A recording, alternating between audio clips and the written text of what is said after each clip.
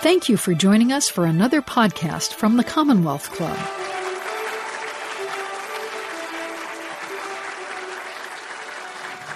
Good evening. Welcome to the Commonwealth Club of California. My name is Kalideep Chaudhary, and I'm here to celebrate and welcome the Year of the Dragon. Thank you for joining us. Let us begin.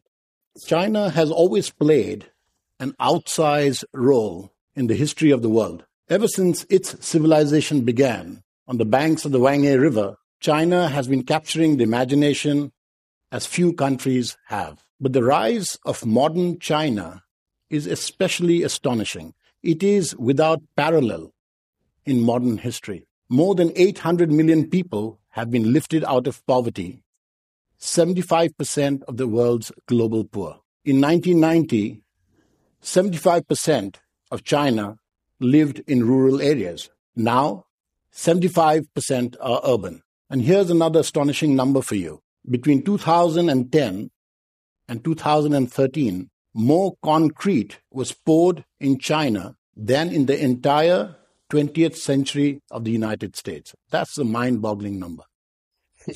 But it's not just concrete and steel alone. Just when California is backing away from its subsidies on renewable energy, China is now moving ahead. 50% of the world's electrical cars are either manufactured or consumed in China. 50% of the world's solar and wind energy is manufactured and consumed in China.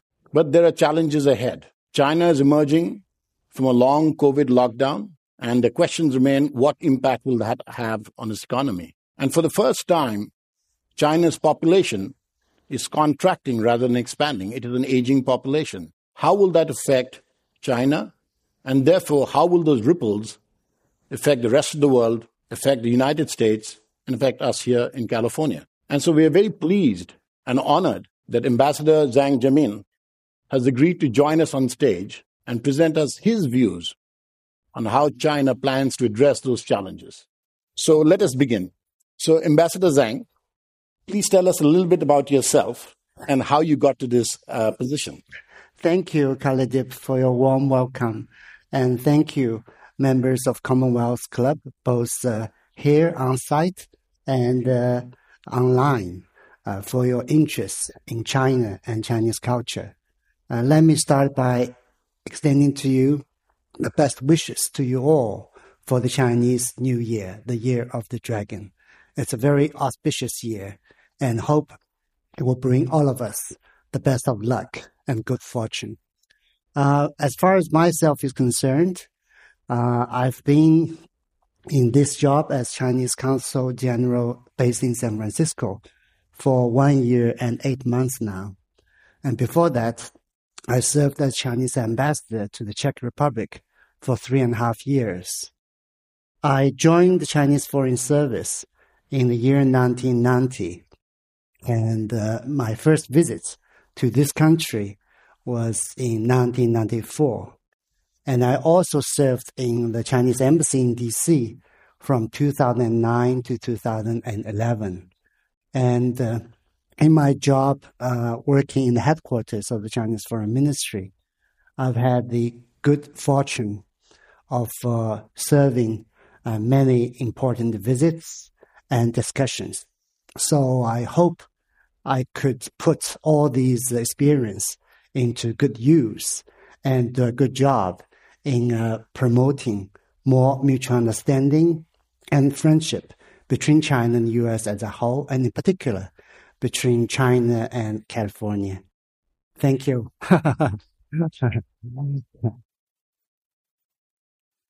Have there been any surprises? What have you learned about California? What have you learned about the West Coast during your time here?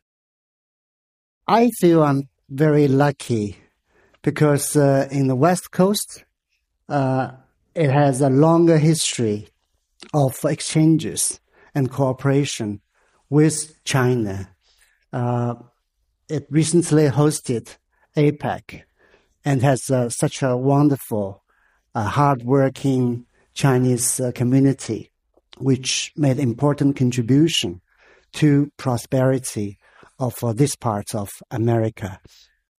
So ever since I arrived, I've been very encouraged by the cooperation exchanges between California in particular with China. For instance, we are about to celebrate the Year of the Dragon, the Chinese Spring Festival. And in September 2022, Governor Newsom signed into law that Spring Festival will be honored as a public holiday. And that was the first state to designate Spring Festival as a public holiday. And you mentioned the pandemic earlier in your opening remarks. Governor Newsom was also the first U.S. governor to visit China in the wake of the pandemic. And that was a trip with a focus on climate change. And I think the visit was a great success. And also the West Coast has served as the host city for 2 APECs. The first APEC took place in Seattle in 1993. And last year, San Francisco played very successfully host to APEC. Chinese presidents came, and the 2 presidents also had a very successful summit, which give people much needed confidence in the future of our relationship. Thank you. Thank you. You raised some very important points. Let us talk about the future of your relationship. 2024 marks the 45th year of friendship between the United States and China. It has not been without its challenges. How do you perceive the current state of affairs with China, with the United States? This year marks, as you said, the 45th anniversary of China-U.S. relationship. It has not been without challenges, ups and downs. But viewed as a whole, the relationship has made significant headway. It has brought lots of tangible benefits to the people of the 2 countries. It has also contributed to peace, stability, and prosperity throughout the world. I often recall the ice-breaking visits by President Nixon in 1972, together with Dr. Kissinger. President Nixon also visited my hometown, Hangzhou, where much of the negotiation on Shanghai Communique was done, and it was finished actually in Hangzhou, but signed in Shanghai. Hangzhou is not very far from Shanghai. What I want to say is that when President Nixon visited Hangzhou, he gave Hangzhou some gifts on behalf of the United States. The gifts were 5 planted saplings of redwood trees. Over the past 5 decades and more, the tiny tiny saplings have grown into tall trees in the botanic garden and in the parks around the West Lake. I think this illustrates well the evolution of China-U.S. relationship over the past decades. When we established formal diplomatic ties in 1979, there was hardly any mutual investment. But last year, two-way investment amounted to $260 billion. In 1979, our trade was less than $2.5 billion. And last year, the figure already increased to nearly $760 billion. So our relationship has been, I think, intertwined in almost every aspect. Cultural exchanges, people-to-people exchanges, economic exchanges. So as someone has, told me, we are 2 major economies now. Neither can ignore the other side. So I think the progress of the relationship has been real. And anyone who have objective view and fair-minded people would recognize the positive impacts of the progress of our relationship to the two countries and to the whole world. Many countries around the world actually are also concerned about the health of China-US relationship, because the way the two countries interact would also affect their way of life and work. So that's the reason why people were so happy to see our two presidents talking to each other, reaching important consensus on so many important issues. This time, the two presidents actually agreed on having dialogue, having more exchanges on important subjects. The Chinese president, in particular, wanted the U.S. side to work together with China to make sure that the two major countries can get along well with each other. And the Chinese proposal was and continues to be that as two major countries, we need to show mutual respect. We need to live together in peace, and we need to engage in win-win cooperation. I think cooperation is the only way forward for the benefit of our two countries and in the interest of the whole world. Thank you.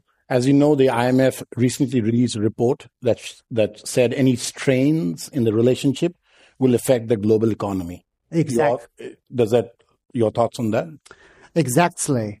That's also the reason why people are so concerned about tension in the relationship. Once there is tension in China-US relationship, it could affect, I think, 2 percentage points of economic growth. For more than a decade, China has been a key engine of world economic growth. We have contributed to 30% of economic growth globally every year. So if China and the United States, as the two leading economies, are not cooperating with each other, then it would disrupt the stability in supply chain, in industrial chain. So just at the time when we need such cooperation to restore economic growth around the world, tension would actually bring about disaster for the whole humanity. Thank you. But nevertheless, a fear persists here in America. And in fact, a poll conducted in last October by the Chicago Council of Foreign Affairs that said 60% of Americans feel that China's rise as a global power is a threat to peace. How do you, in your role, address those concerns? I think they don't understand the Chinese culture, Chinese people, Chinese government's policy well enough. In part, it's perhaps because of the COVID pandemic. You know, over the past 3 years, there were not much exchanges. People stopped visiting each other. So this has given rise to lots of mutual understanding. People didn't have enough opportunity to explain to each other what they really think. Before the pandemic, we had 5 million mutual visits every year, more than 300 direct flights per week across the Pacific between China and the United States. So we have a lot of catch-up work to do to make up for the losses caused by the pandemic. But there are also other factors at play. To me, forgive my bluntness, I think this has also got a lot to do with the political correctness in this country. Some politicians tend to politicize everything. So they're spreading those kind of fear and unwarranted and wrong accusations. That's the reason why when Chinese President Xi Jinping talked to President Joe Biden recently, he said that we need to work together to do several things. The very first one is to develop a correct perception of each other. China should be viewed as a partner rather than an enemy, and China's development should be viewed as opportunity rather than a threat. We are more than happy to share with the rest of the world the opportunity of growth and prosperity. You mentioned China's progress in renewable energy, in zero-emission cars, in solar energy, etc. For 6 years in a row, in Shanghai, every November, from November the 5th to the 10th, if I remember correctly, China would invite people around the world, including from California, the Bay Area Council, to take part in the first ever import expo. I don't think other countries have ever done something like that. We want to take advantage of China's growth to share in the prosperity and opportunity of growth with the rest of the world. Thank you. Let us now, you mentioned APAC. Let us touch on APAC very briefly because, first of all, congratulations to you for organizing a very successful APAC. And you mentioned President Xi Jinping. He had identified 5 pillars of cooperation with the United States. How did, in your view, did the APAC conference conclude? And do you think that those 5 pillars of cooperation, which also includes people-to-people contact, how do you see yourself in your role in facilitating those pillars of cooperation? Yeah, thank you for mentioning the 5 pillars. I already mentioned the first one, that is to jointly develop a right perception of each other. Then it's jointly manage the differences in an effective way, jointly advance mutually beneficial cooperation, jointly shoulder international responsibilities as 2 major countries, and last but not the least, jointly promote cultural and people-to-people exchanges. So for me, I think this is a lot of work, very demanding task, but I'm happy to do my best to fulfill my duty as Chinese Consul General. People-to-people exchanges is of utmost importance.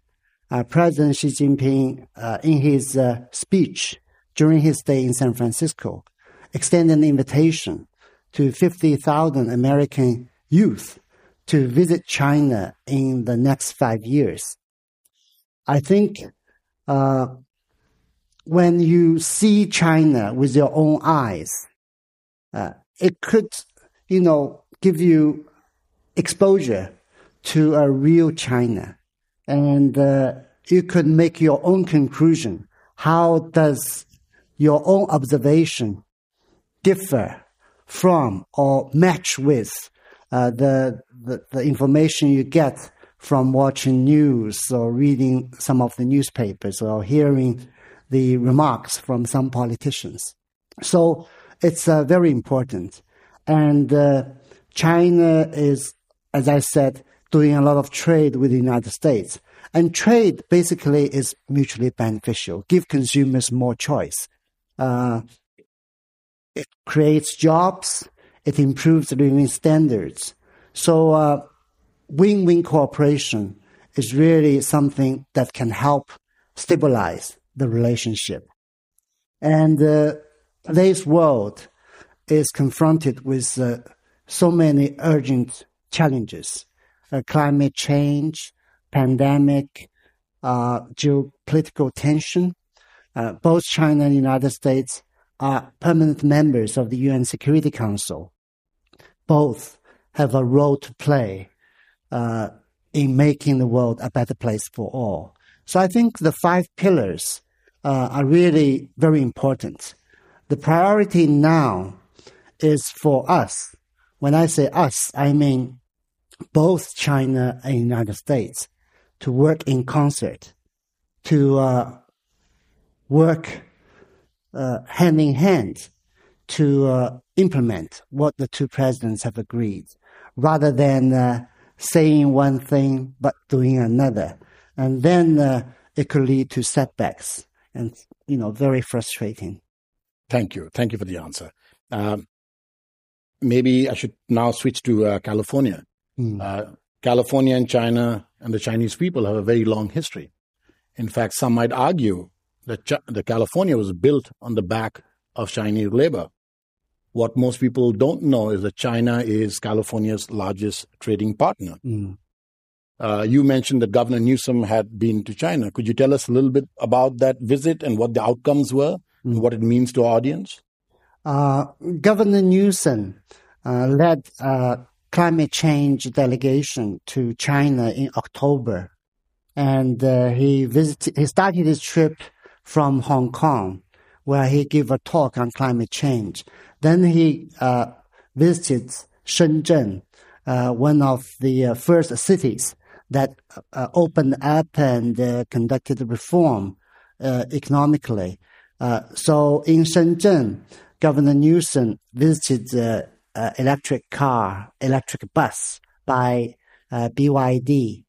And he then went to Guangzhou, where he signed agreement on climate change cooperation with Guangzhou. By the way, California enjoys sister state-province relationship with Guangdong, with Jiangsu, with Inner Mongolia, with Sichuan. And he also visited Shanghai, visited Jiangsu, and he visited Beijing. In Beijing, he also had meetings with many counterparts to have a seminar on climate change. Most important of all, he had a meeting with Chinese presidents. And President Xi, in his meeting with Governor Newsom, said that the vigor and vitality of our relationship comes from subnational exchanges. So China welcomes the visit by Governor Newsom, and China is prepared to strengthen subnational exchanges, meaning between the provinces and the states in the United States and between the counties and the cities. I feel that the governors and mayors speak alike because in their everyday work, they have to deal with the same issue, jobs, environment, food, housing. So I think if we can enable the governors, the mayors of the two countries to meet each other often, then the kind of misunderstanding that you mentioned earlier could disappear. Maybe not totally disappear, but will not stand in the way of efforts to advance mutually beneficial cooperation, because differences are always there. When Nixon visited China, China and U.S. were so different, vastly different. But we were able to come together by finding common ground. I think this remains true today. Thank you. Quick question, which is relevant to California. Before the revolution in 1948, 20% of China's population was educated. 100 million out of 400 million. Now it's close to 100%. How can California's universities' educational system play a role in helping with that educational transfer, exchange? California is very strong in education. For instance, you have Stanford, you have Berkeley, you have UC Davis, you have many other, wonderful universities. And I think when I was a student, my teacher told me that if you have an apple, I have an apple, we exchange, then still you have only two apples, right? If you have an idea, I have an idea, then we can have, more ideas.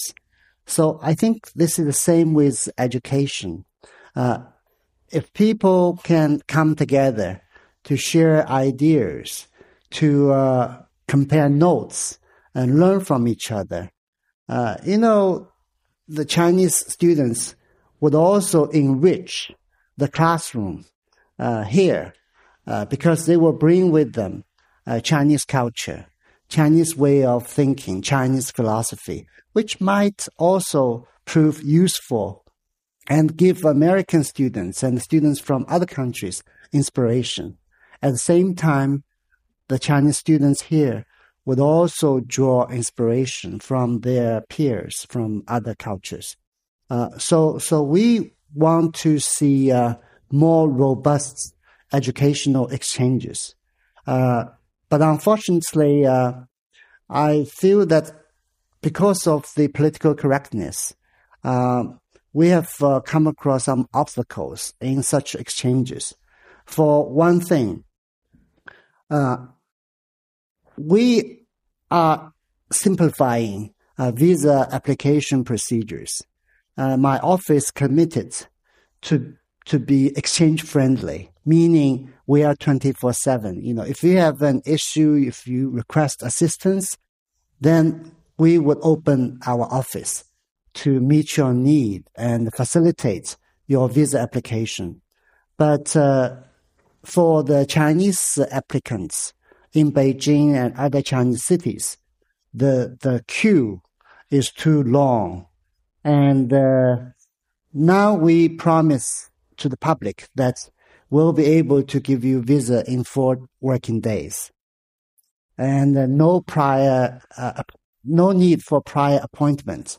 And we hope that the U.S. side can also do more to meet the need of the aspiring students.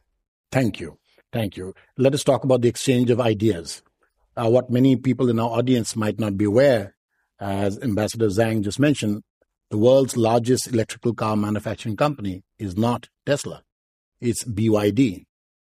And China is unique, is that it controls the entire supply chain, from cobalt mining to robots manufacturing electrical cars. It is also true that once upon a time, China learned, which is one of the ambassador's favorite subjects, green policy. It learned a lot about green policy from California and from the United States. But now the tables have switched. The student has now become the teacher. What can California learn from China on green policy?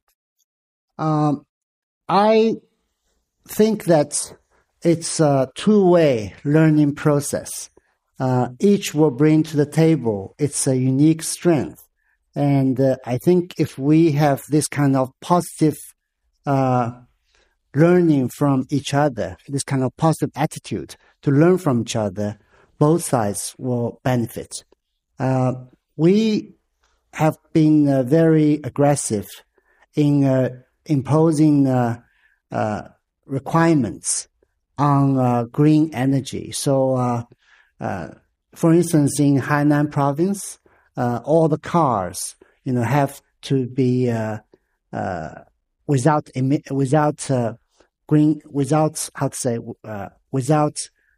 climate warming emission. So I think in this field, there's really a lot of room for mutual learning. Thank you. Let us now talk about climate change. And interesting facts. In 1990, there were about 2 refrigerators for every 100 households in rural China. And that number is now 90. In 1990, there were about 15 air conditioners for every 100 households in China. That number is now 150. This has a severe effect on electricity consumption and on emission of greenhouse gases. The United States and China together emits more than 40% of the world's greenhouse gases. I've talked a lot about renewable energy, solar energy, but it is also true that 60% of China's electricity comes from coal plants, and that is growing as it meets the demand of its ever-growing population. How do you see, from your perspective, given your own passionate cause in climate change and renewable, how do you see a country like China balance the needs of a modernizing population? Because obviously the rest of the world will see China as an example in how China has dealt with these issues. Economic growth is important because it has a direct bearing on jobs and people's living standards. But environmental protection is also important, and increasingly so. So how to balance is really a demanding job. As far as China is concerned, we've announced our goals to achieve carbon neutrality and the car peak, and actually China spends less time than what it would take other industrialized countries to achieve the same targets. What I'm proud of is China's track record in reducing unit GDP energy consumption. For the past, years, China's economy has grown significantly. But on average, for 6% of GDP growth, the energy per unit GDP energy consumption actually grew at only above 3%, meaning we are growing in a more environmental friendly way. So I think the Chinese people are now more and more aware of the needs of environmental protection and climate change. When I go back to visit my hometown and visit other Chinese cities, actually one big change, or the biggest change I've noticed, is the environment. The river has, the water in the river has become much, cleaner, has become more clean. In the past, when I grew up, when I was a little boy, I grew up near a small stream, a small river, a branch, a tributary of the Grand Canal.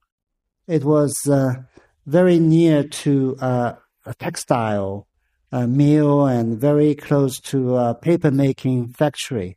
So the color of the water in the river kept changing. At that time, I didn't know much about environmental protection. Even though it smelled, I thought it was quite, romantic to see the color change. But now when I go back, I saw people fishing, in the same river. So this is really a very big change. For the time being, China's national parliament, our Congress, usually have its annual session in March. At the provincial level, the provincial legislatures usually meet before the Spring Festival.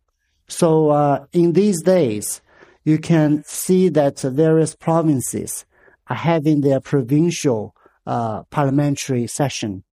And I tuned in TV one day, and I heard one governor from Fujian.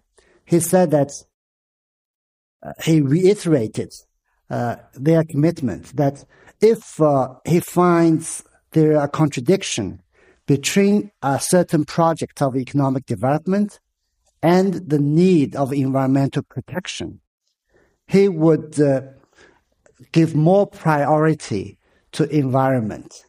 So if he couldn't feel comfortable that the project will not hurt environment, then he would rather not have the project and keep the environment in good shape. I think this reflects the change of focus, change of priority. So even though China, still have a lot of work to do in for instance, keep progressing in its environmental protection endeavor, we are now more determined than ever to strike a better balance. Thank you. I also started by talking about China's population. For the first time in recorded history, China's population is shrinking rather than expanding. How do you feel that this has an effect on China's economy? I sometimes think of my son. How many children would he be willing to have after he gets married? I have two elder sisters. My wife and I, we have only one child. So it's not surprising that the population is shrinking because of the policy over the past years. Now we are introducing readjustment to the policy, and we are encouraging the young couples to have more than just one.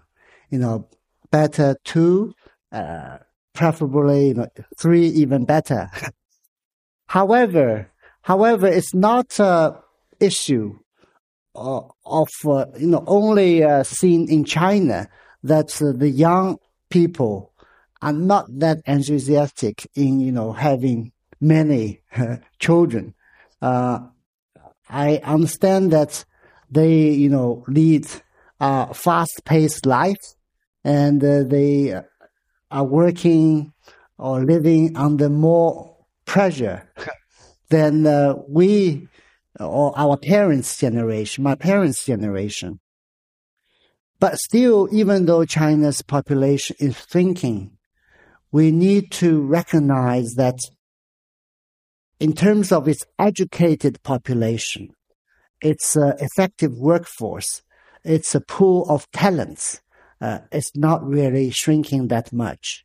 So I think number-wise, it's shrinking. But talent-wise, it's still growing, thanks to progress in education.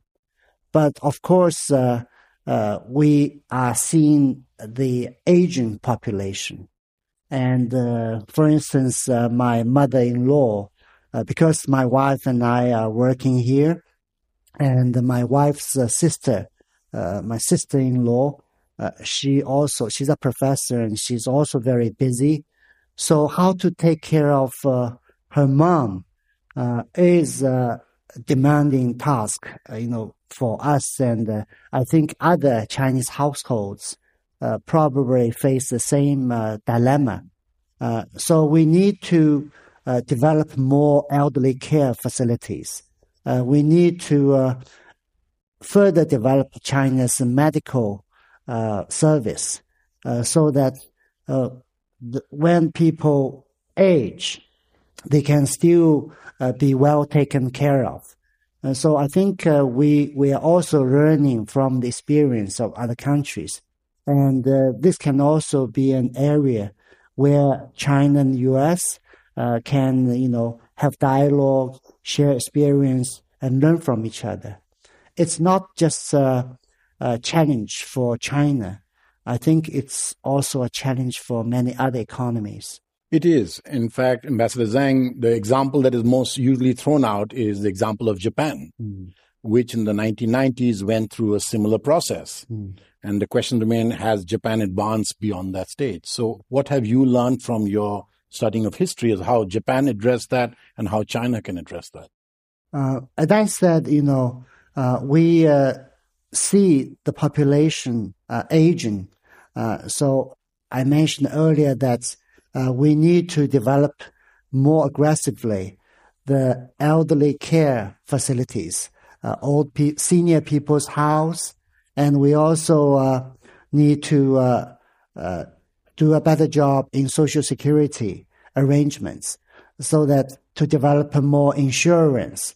I think we in China have philosophy of taking care of the elderly. So it's a very important task for not just the government, but also ordinary citizens in China. So also as China is making the transition from being the manufacturing center of the world to perhaps the center of innovation, I think there are some that an audience might not be aware of, because there's a feeling that whatever the United States does, that China copies. But now it seems that the reverse is also happening. And I'll cite a couple of examples. That Facebook copied WeChat. WeChat very early on had a payment option for a session. And Facebook copied that 5 years afterwards. And no one raised an eyebrow. Everyone is familiar with TikTok. And obviously, a few years later, Instagram came up with its own module for TikTok. So how do you see, you've raised a very good point on that the population may be aging, but more and more educated people are coming to the fore. How do they play in this innovative to drag China into the next century? People in China are proud of their innovation in the past. Paper-making technology, the compass, the fireworks, etc. And today, China is home to more than 400,000 high-tech companies. And also, China has the second largest number of unicorns. So innovation is getting more and more prevalent in China.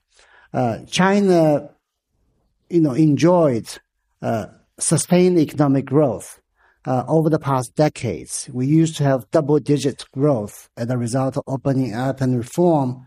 And now the size of the economy has become already so big that, we are making a shift to quantity-focused growth to quality-focused growth.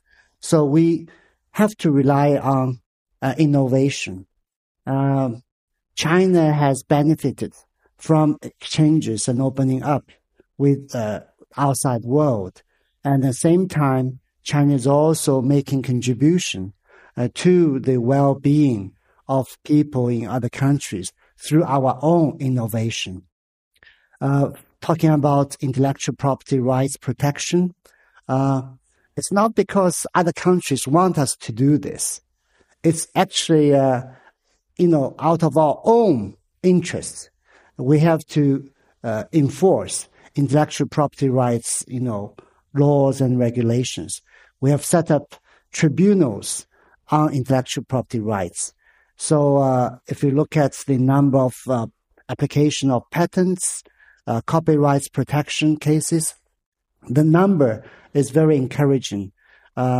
So here, California is, I think is a pioneer in innovation in so many areas. So it's always mutually beneficial for the Chinese young people in particular to work together with their American counterparts and have brainstorming and draw inspiration from each other. Thank you. By the way, I'm sorry for being distracted, Ambassador Zhang. I have never seen so many questions come in. And so I have to sort through them, read them while talking to you at the same time. So please forgive me. But a subject that has come up, which is also there at the APEC conference, is your Belt and Road Initiative. Could you explain to the audience what the Belt and Road Initiative is? The Belt and Road Initiative is about China's cooperation with countries from the hinterland to the west. So that's on the belt, and that's on the road part. And also on the sea, we have the maritime Silk Road. So this initiative has been there for 10 years, and it has actually drawn lots of support from countries along the routes. And together, they have created infrastructure projects, production projects, which create jobs and lift the living standards of the people along the routes. We want this Belt and Road initiative to be a public good initiative, and we want to give the opportunity to other countries to use China's experience for reference. And I think we are doing a good job. We have had several summit meetings about the Belt and Road initiative, and this initiative is open to all. So for anyone who is interested in joining, they are more than welcome to join us. And so that is one of the questions from the audience. It is as a former elected official. The question is from the United States, how can China work in its Belt and Road Initiative with perhaps some of the urban communities in California? How do you see that in your role? Is a potential opportunity for that? For the urban communities in California? For the urban communities in California, I think smart city could be, a very good topic where the urban dwellers and the Chinese, city management can work together. How to build more energy-saving apartments, for example. I think city planning is a very important subject, and there's so much to discuss. Public transport, for instance. And one subject that is in headline every day is artificial intelligence. So I think this is also an area where, people, engineers, students in different countries can have just more discussion on. Because artificial intelligence is growing very fast. It's attracting so much investment, and it's revolutionary. And it will probably, I think, it will definitely affect every aspect of our lives. But how can it be governed? How can it be properly managed so that we can maximize the positive impacts and prevent potential risks and dangers? I think this is on everybody's mind. So this could also be a subject where people can work together on. Thank you. I will now depend a lot on your diplomatic skills to answer the next question. I'll try. Which is coming on. Elections in the United States are coming up very shortly. How does it affect? How does the path change with different candidates? How do you, in your position, address to meet that? First of all, China, it's your election. And we don't interfere in other countries, domestic politics. But having said that, China-US relationship is so important that it affects us all. So we certainly hope that people vote for someone who would contribute to a better China-US relationship. And I think what makes me happy is that if you look back on the past 45 years of China-US relationship, it has been the consensus of both parties to develop a good China-US relationship. Nixon, he broke ice by visiting China in 1972. And it was President Carter who formally established diplomatic ties.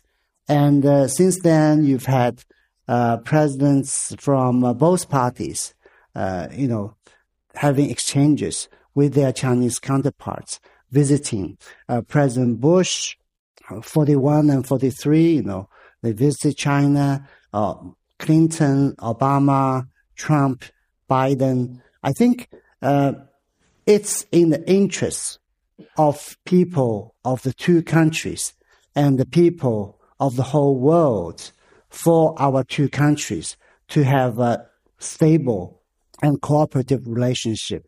And I think the whole world expects responsibility from elected officials to work towards a better relationship. Thank you. You mentioned Governor Newsom's visit to China, but that was built on previous visits, starting from Republican governors who have visited China to build up this. One of the questions from the audience is, what is your suggestion for the next stage of development between California and China? I think we have a lot to do. For instance, let's start with the student exchanges. President Xi invites 50,000 American young people to visit China in the next 5 years. And we believe California could account for, many out of the 50,000.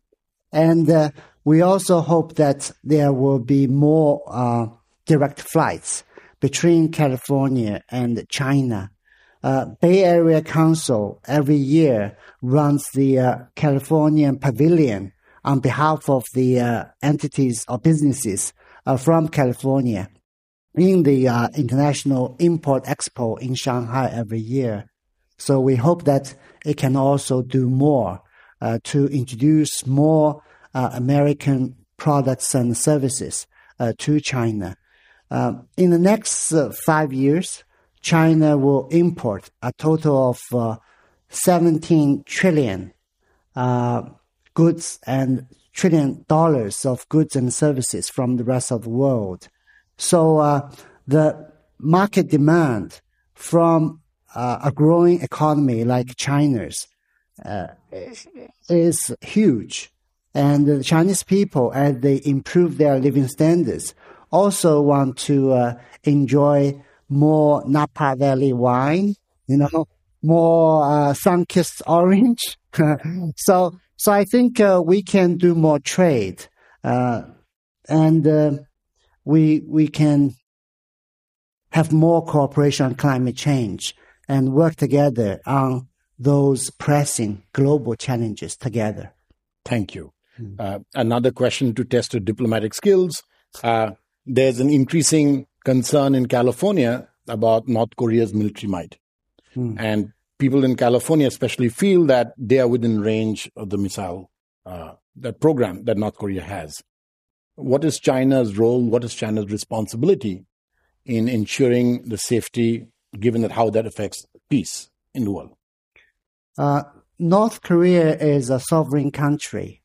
So it's responsible for its own conduct. China and the DPRK are close neighbors, and we have normal friendship and cooperation, very close ties. So we want their economy to grow, and we want their people to enjoy a good life. At the same time, because of the tension between the DPRK and some other countries, you see incidents, you see tension emerge from time to time. But for us, we always call for peaceful settlement of disputes, and we always call for dialogue between the parties concerned. I've been involved in at the beginning, it was 4-party talks, then it was 6-party talks. We want to bring about permanent peace. We want there to be peace and stability on the Korean Peninsula. But it depends on really efforts from each and every one of the stakeholders. So we hope that the United States would also play a more constructive and helpful role in this regard to stabilize the situation. Thank you. Early on, when you first started, you mentioned the rise of artificial intelligence. We talked about potentially fake news. You also talked about getting access. You talked about the political environment and how that affects the news that we get here in America. If you were an audience member, what sources would you rely on to get an accurate description of China? Of course, I would rely on China's own, news. We have many good news agencies like Xinhua News Agency, China Daily, People's Daily, CGTN, CCTV. They are all, very international now. And I also draw on credible news agencies. But most important thing is you need to check what you read with the facts on the ground. So sometimes you do see fake news. And we have one program in CGTN, and actually it's called Headline Busting, something like that. It would expose the fallacies. Some people, some correspondents use outdated pictures, and some would use a picture of one country to talk about things happening in another country, and that could be very misleading. And artificial intelligence, which has been blamed for deep faking, I think is a challenge for all of us. So how to work together to make sure that AI could be used in a responsible way, not to let AI be used in such a way that it will mislead people, misguide people, is something that needs to be taken very seriously. Thank you. Thank you, Ambassador Zhang. We have a personal question for you. And the personal question is, many people here in the Bay Area are not used to seeing people from the foreign service, the diplomatic service. There are quite a few people over here of Chinese origin. How do you encourage people to follow in your footpath to get in the foreign service such as yourself? I think it's my honor to serve my country as a diplomat. And here in San Francisco, everyone is proud of the Golden Gate Bridge. And diplomacy is actually about building bridges rather than erecting barriers. We do solve problems, but we solve problems by building bridges, by avoiding conflicts, by making necessary compromise, through bringing about better mutual understanding. So I think it's a noble job. There's no higher honor than representing your country and serving not just the interests of your own countrymen, but also the common interests of the people on this planet. If you're not in foreign service, sometimes when you talk about some, big jargons like world peace, stability, sound so distant and hollow. But if you have been engaged in diplomacy for years, then you do feel the sense that you show the heavy responsibility. What you do, one way or another, does affect the future of the world. I've served in my job as interpreter between summit meetings. And when I look back, I always feel that what an honor to serve as a bridge in promoting mutual understanding between the two countries and between the two peoples. So I think actually when I go back to China, I often get invited by our human resources department to talk to university students, to share with them my story and how, it is important for the young people to have a dream of serving the country and serving mankind through foreign service. I think, we need to have more people. After all, no matter how advanced AI gets, people still need to rely on human intelligence. And we still need to have a face-to-face dialogue to solve problems and to make progress on mutually beneficial things. So one last question, and this will severely test your diplomatic skills. And it is a question from the audience, is how does the San Francisco Zoo get access to a couple of pandas?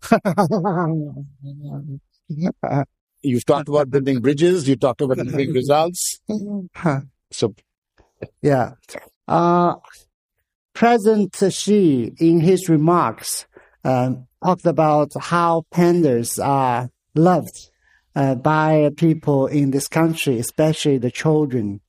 And the Chinese Foreign Minister Wang Yi has already announced that panda will be coming back to California. I've visited San Francisco Zoo.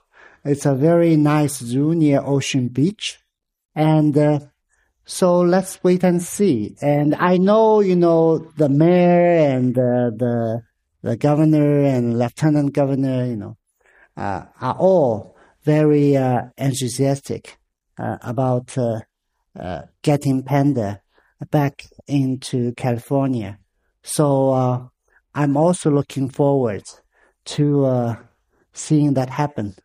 Wonderful. And we will hold the ambassador to his promise. And let's work together. Thank you. So with that, we thank the ambassador for his presence. And with this concludes this meeting. Thank you so much, Dr. Thank you. Thank you. Thank you. You've been listening to the Commonwealth Club of California. Hear thousands of our podcasts on Apple Podcasts, Google Play, and Stitcher. If you like what you've heard, please consider supporting our work and help us bring 500 programs a year to listeners like you. Go to commonwealthclub.org/donate. Think your way around the world with our travel programs to exciting domestic and international destinations. And when you're in the Bay Area, please join us live at our events. Thank you for listening and for your support.